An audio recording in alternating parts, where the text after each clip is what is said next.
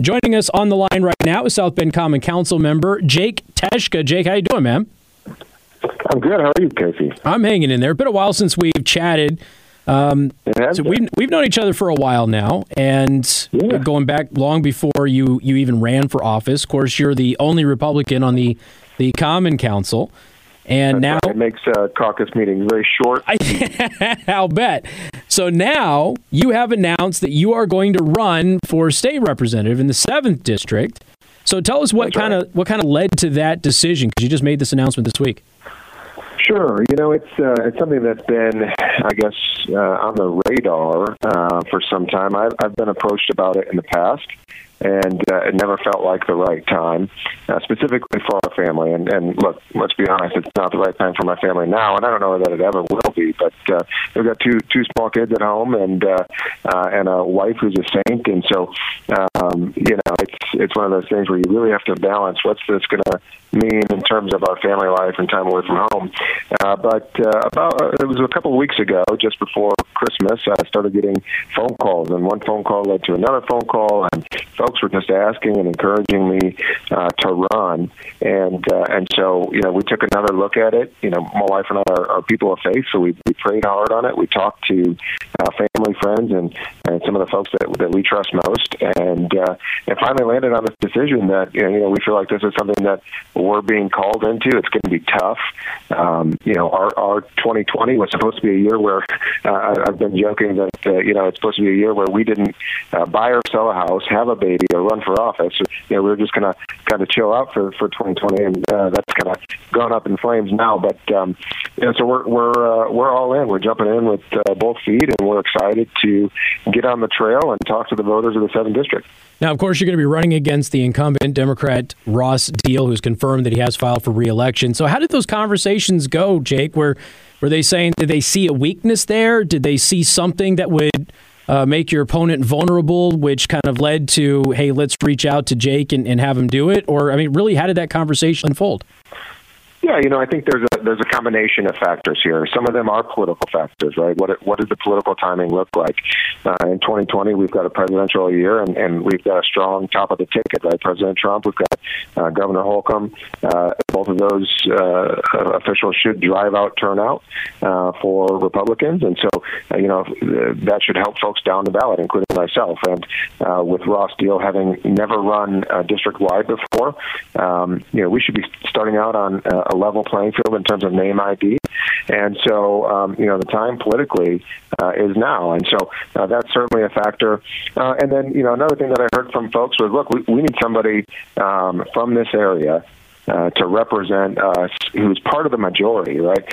This part of our state gets overlooked all too often by Indianapolis, by Democrats and Republicans alike. And so, I'm one that has never been afraid to buck my party, and there are issues that I will break from the caucus on, and Governor Holcomb, he's a dear friend of mine. There's issues that he and I disagree on, and so we can do that respectfully, and I'll go down there and I'll fight for my district and fight for my beliefs, and no matter what party's standing in my way, we'll continue pushing forward.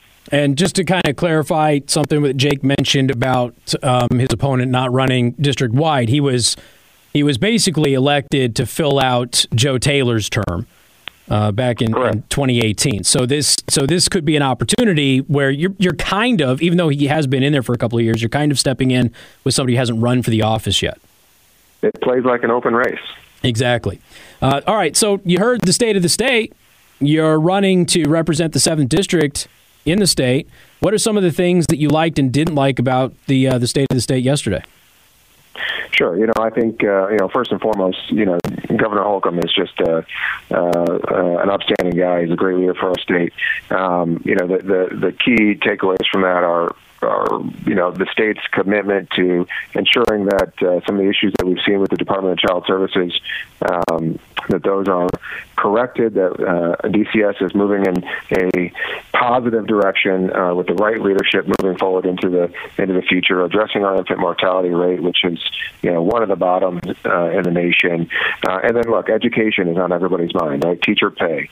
How do we direct more dollars to the classroom? How does the state, right? This is one of those things where we don't want to take away local control, but if the local districts keep allocating dollars that the state is giving them to bloated administrative costs, what can we do at the state level to ensure that more of those dollars are reaching the classroom?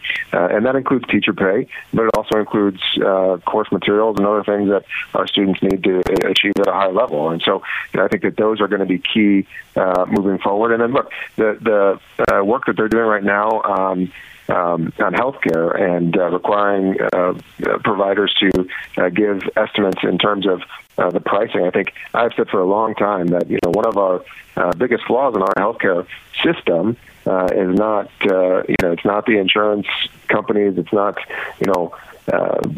all of these other outside factors. It's the fact that people don't know how much this stuff costs, and so that leads to a rising costs because the hospitals and other folks can get away with charging pretty much whatever they want. They've got a blank check. Now, have you heard anybody in any of the levels of politics in the state of Indiana talk about direct primary care or direct patient care type of health care in the state, which is what I have? And it's $150 a month for a family of four. We get our medications cheaper than over-the-counter stuff at Walmart. It's phenomenal.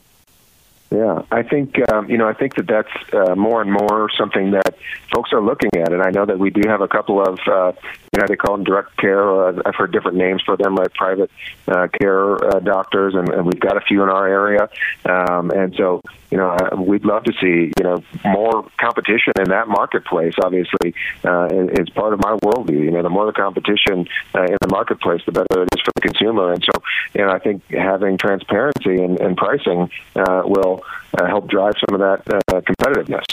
Now, are you at all concerned, because you did just win re-election, and this is a question that I'm already seeing out there, is Jake Teshka just won re-election. He's the only Republican on the South Bend Common Council, and here he is. He's just announced that he's going to run for another office.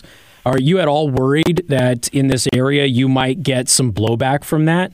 Like people would feel like maybe you're abandoning your post? Or do you think that this gives the Republican Party a better option to retain the seat by giving whoever replaces you, should you win this race, almost 3 years, I guess, to go ahead and actually devote to the office?